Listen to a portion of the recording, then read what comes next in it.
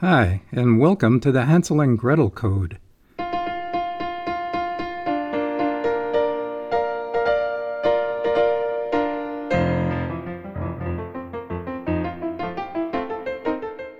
is a podcast for people who love fairy tales and who'd love to find out what they really mean.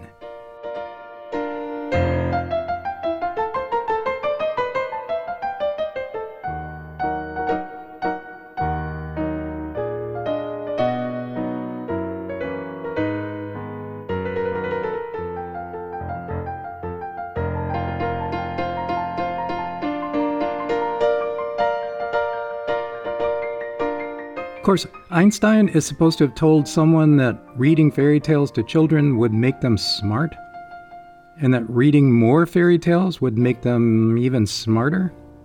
Well, reading fairy tales the way we're going to be doing will not only make you smarter, it's going to transform the way you think about a lot more things than just fairy tales. And, it's going to make you love fairy tales even more. This is episode 1.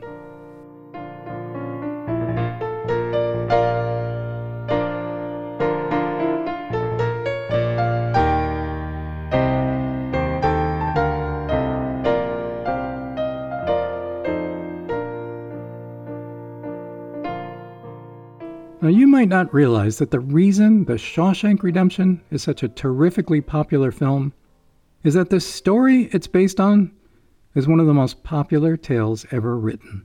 And no, I'm not talking about Stephen King's original story, the one the screenplay was based on. No, I'm talking about a different story, one that's much, much older. I'm talking about Hansel and Gretel. And yeah, I know Wikipedia cites some Tolstoy story as being the model for Stephen King's original story. Some guy gets wrongly convicted of murder and sent to prison, just like Andy Dufresne, but that's about it. That delicious Hollywood satisfaction of revenge and a righteous escape is nowhere to be found in Tolstoy's story. Fact is, certain crucial aspects of Shawshank simply don't exist in Tolstoy. And I don't just mean that his hero ends up dying in prison. Now, taken all together, there are multiple cogent plot points that indicate Hansel and Gretel as the original story Shawshank is based on. So, what's my point? Well, I'm sure you've heard the phrase, steal like an artist. And that's because artists steal original ideas from each other all the time. Not because they're frauds or plagiarists. It's because, consciously or not, they recognize great creativity when they see it. You see, real artists are adept at repurposing a great creative idea in their own imaginative way. And they always manage to create something original, something of their own from it. And that's how we were gifted this modern-day feel-good classic of a film. And well, that's more to the point. What I mean is that feeling, that overwhelming sense of emotional well-being and satisfaction we get at the end of the movie. That pleasurable feeling is the real reason so many of us have watched Shawshank over and over.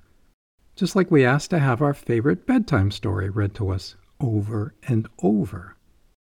Stephen King's story and its retelling as a screenplay is a genuine fairy tale whose magical, super satisfying ending, its happily ever after, was set up by the very same plot elements and main characters as Hansel and Gretel.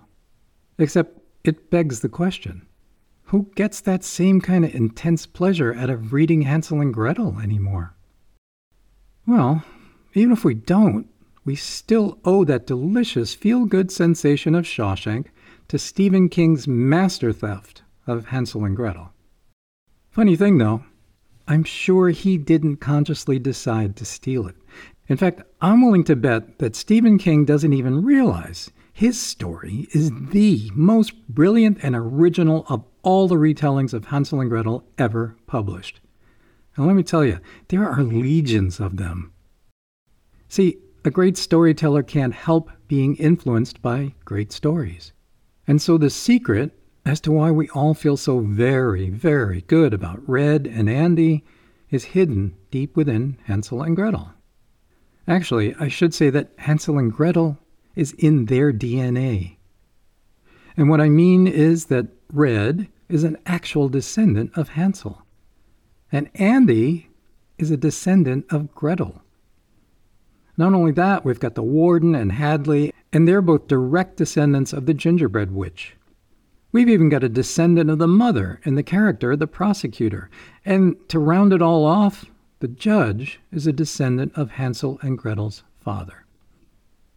Now, oddly enough, Fat Ass, the guy who's the first new inmate to break down and cry, well, he's also a descendant of Gretel. But let's not belabor the analogy.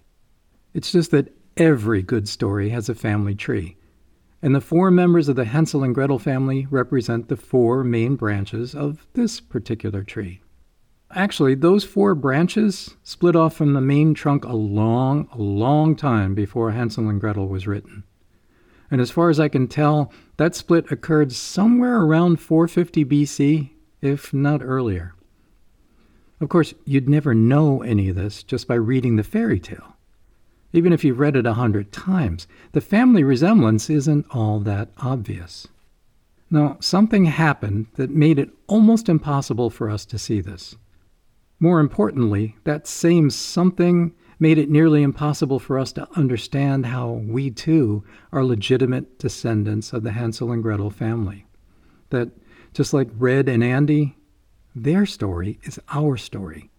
And their ancestors are our ancestors too. That something began as a simple mistake, and then it snowballed. That first mistake was compounded by others until finally the truth of the matter lay completely hidden beneath layer upon layer of confusion and misdirection. And mixed in with those layers of honest mistakes were some very deliberate lies. And because of them, those layers eventually hardened into a near impenetrable falsehood. I hesitate to call it a conspiracy, and yet whenever anyone came close to the truth, it was effectively hushed up.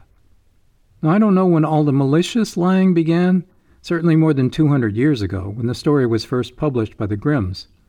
However long it's been, the enduring truth written into Hansel and Gretel has been locked away and mistreated, just like the honest truth of Andy Dufresne's innocence. And while nobody seems to realize, missing out on the truth in Hansel and Gretel is causing so many of us a great amount of unnecessary suffering and confusion.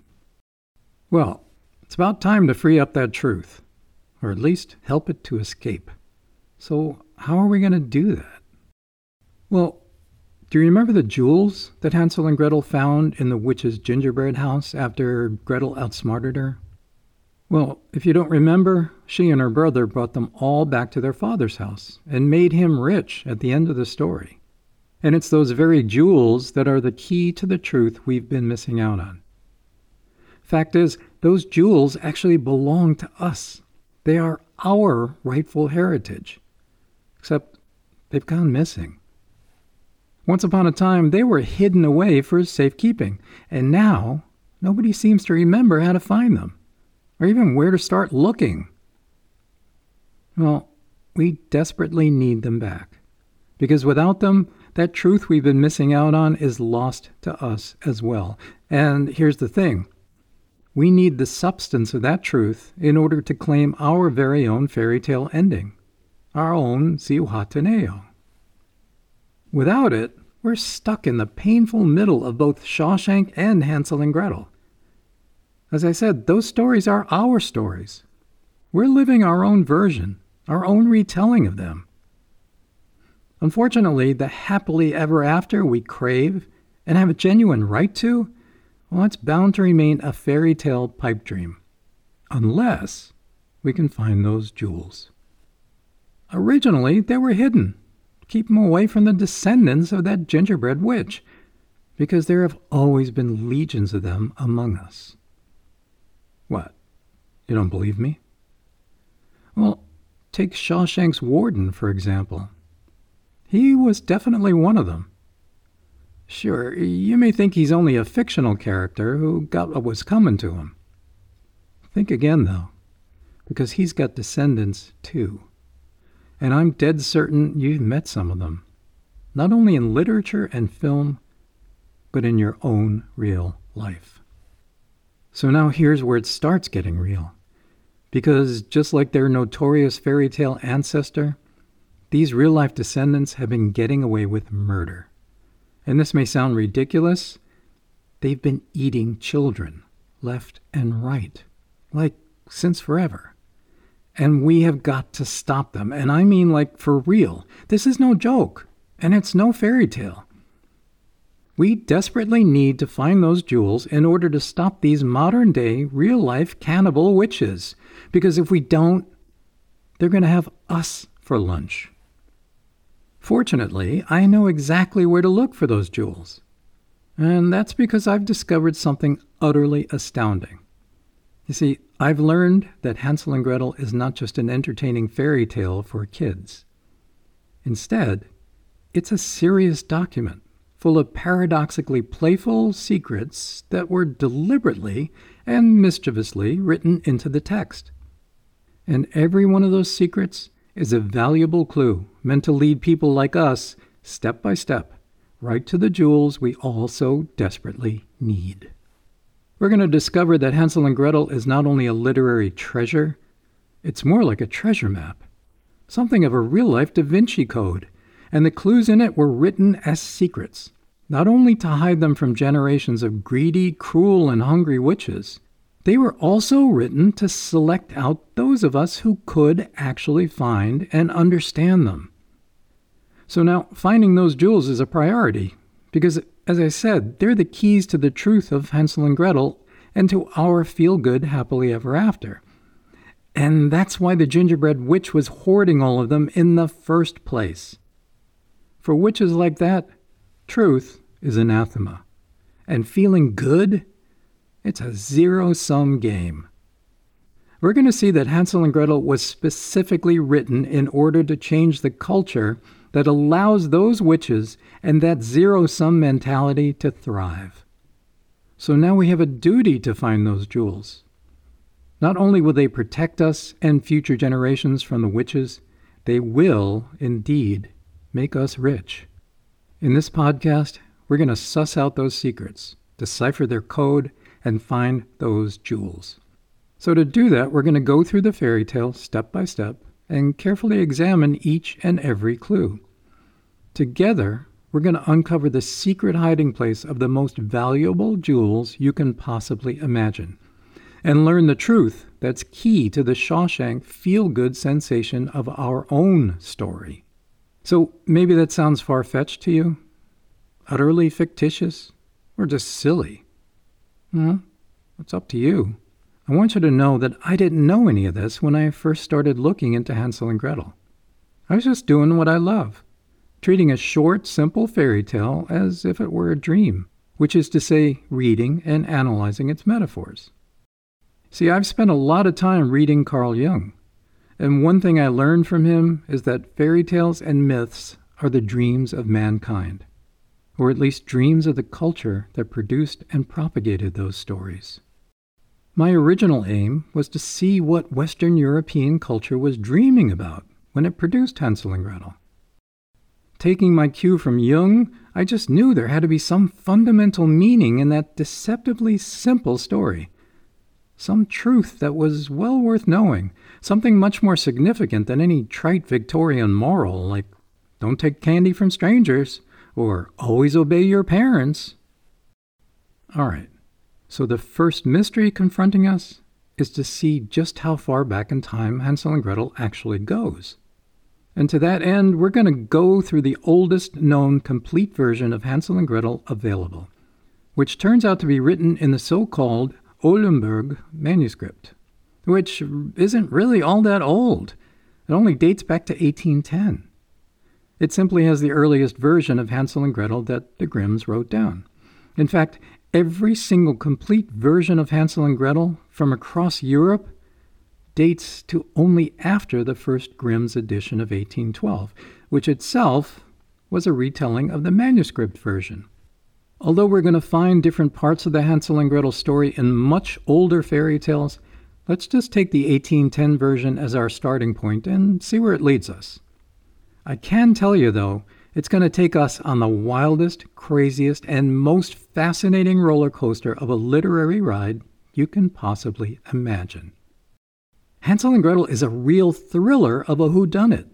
And yes, we're even going to learn whodunit, the name of the author. And that's because it turns out, in searching for the truth within this story, we can't help but find the truth about this story. There's just one crucial thing we all have to agree on before we can even think about getting started. In fact, if you haven't already figured this out, here's the deal. Everything I've said about witches and eating children is strictly metaphoric. Just to be clear, I'm not talking about modern-day Wiccans or empaths or your clairvoyant Aunt Susie. Instead, I'm talking about certain other people you know. Some that you possibly work with or work for. Maybe even a family member. And certainly some people you may have only read about or seen in the news or online. There is, in fact, one surefire method of identifying those kinds of witches, the genuinely dangerous and cruel ones. For better or for worse, it's a method that's woven into the story, so pulling it out here and now would be like trying to take the salt out of the soup. What I can tell you, though, is that witches abhor metaphor, almost exactly the way vampires hate mirrors and crucifixes, which actually means they're terrified of it. Oddly enough, these witches don't mind similes or analogies, and they also don't mind irony, which is something they like to incorporate into their rhetorical weapon of choice, sarcasm. For them, sarcasm is the very height of wit and intelligence, and it's not only something they tend to be good at, it's a key component of their magic. Now, just as an example, do you remember Andy asking the warden why he was being so obtuse, prompting the warden to throw him into solitary? Well, if you do, you'll also remember the warden later asking Andy if he understood the awful consequences of refusing to serve him, saying, "You understand me? Catch my drift? Or am I being obtuse?" Like I said, witches don't mind irony, because they know how to use it as a weapon. Now, instead, they truly hate metaphor, and not only because they don't understand it or trust it, it's because metaphor is the language of art, of truth, and of the soul, and they have all long ago sold theirs off. So let me recap the deal here. We're not just going to read Hansel and Gretel, we're going to uncover and decode the secrets in it. And we're going to do that by examining its metaphors. And the clues in them are going to lead us right to those jewels, which in turn are going to allow us to finally get at and free up the truth that's been denied to us for ages. The truth that is the key to our very own happily ever after. And here's a promise. If you follow along with me, you're going to learn how to read clues like this for yourself, with any fairy tale. Now, unfortunately, there will probably be a few witches following along as well, just like the villain in the DaVinci Code. Don't worry, though. We're certain to reach the prize before they do. And that's not just because their hatred and fear of metaphor makes it impossible for them to figure this out on their own. No, their problem is that they're far too invested in believing in their own fantasy. And their fantasy is that there absolutely cannot be any metaphoric meaning of substance or consequence in dreams and fairy tales. For the rest of us, what choice do we have? If we don't find those jewels and reach that final hidden truth, we're screwed. So I'm delighted to have you come along with me. A final word of warning. This is a short fairy tale. It has something like 42 sentences, which is reasonably compact for a grim story. However, the metaphors, with their hidden clues, are so densely packed into each of those sentences, it's going to take plenty of time and effort to get through them. And that means we're going to need quite a few episodes. I promise to keep them coming, and I'll do my best to keep them short.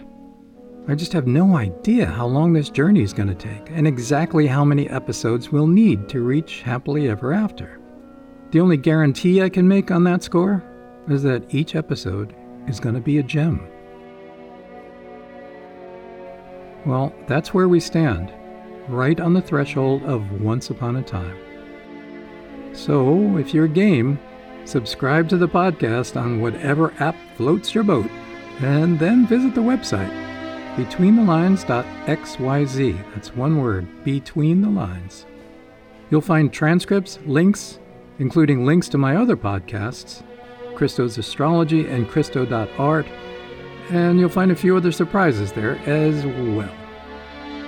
Alrighty then. See you next time, and ciao a tutti.